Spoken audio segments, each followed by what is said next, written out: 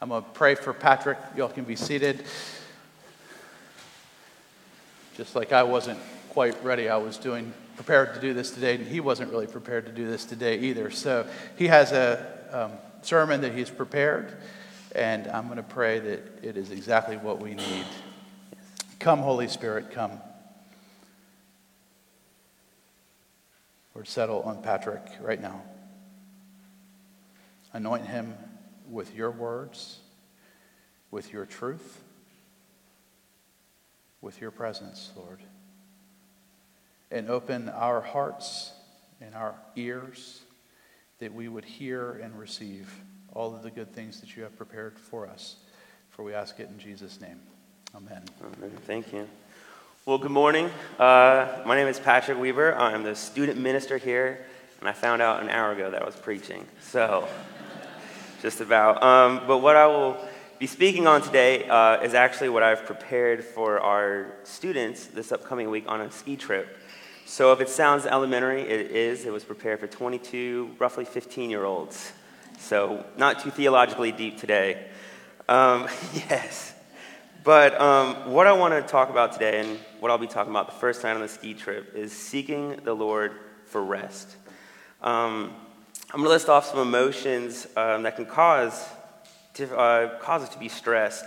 So one of them being stress, anxiety, frustration, anger, being alone, depression, and confusion are all emotions that we struggle with day to day, whether it be from work, our family, our friends, or maybe even this morning you were stressed coming to church, getting the kids ready.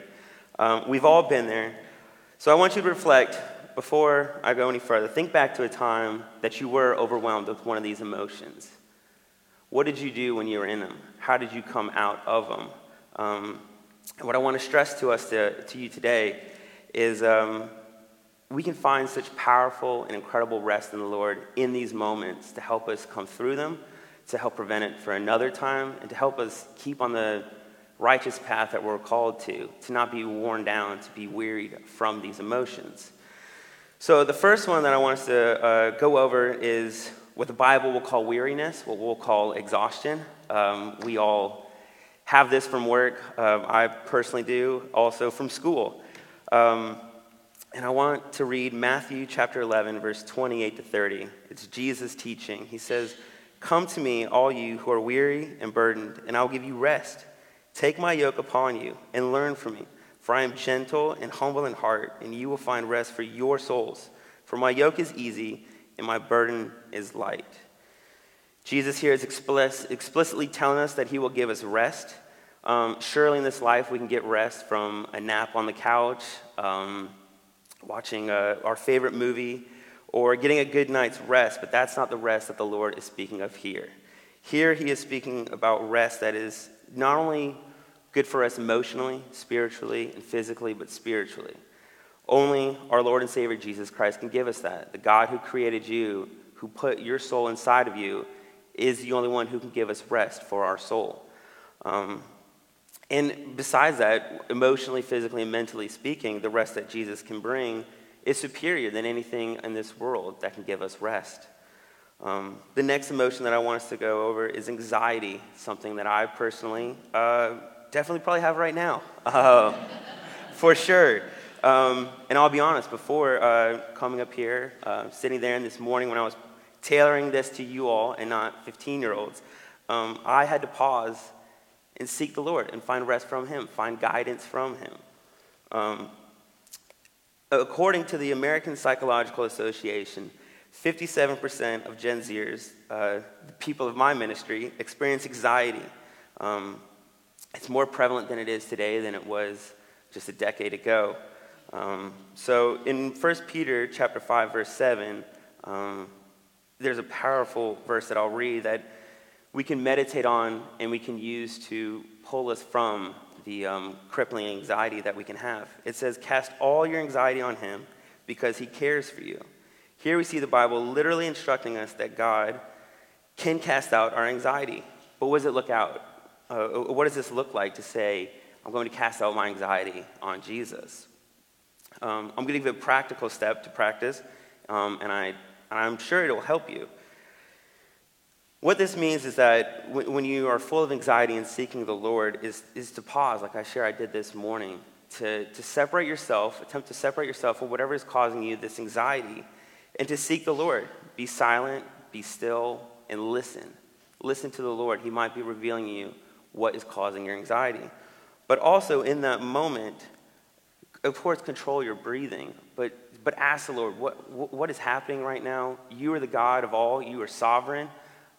You know what will happen, and I am beseeching you for wisdom on how to extract myself from this anxiety. And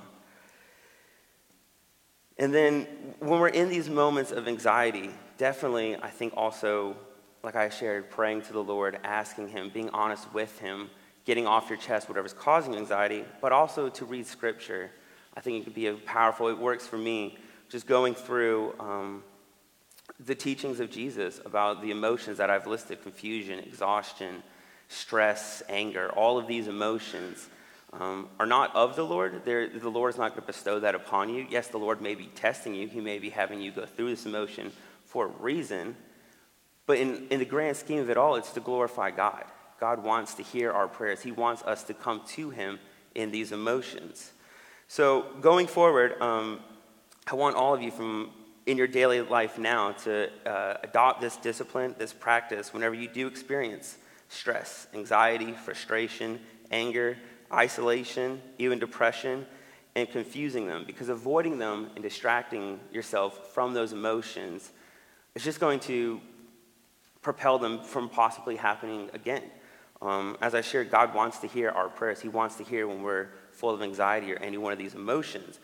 It can be such a powerful time, not only for our faith, but also to become more mature in our faith, to learn from it, to share with somebody who you see is experiencing one of the emotions that I've just listed, praying with them, walking them through it. So I encourage you, please do not, whenever experiencing one of these emotions, to not shield away from them, not to act as if they're not there, because they are, but to seek the Lord in them.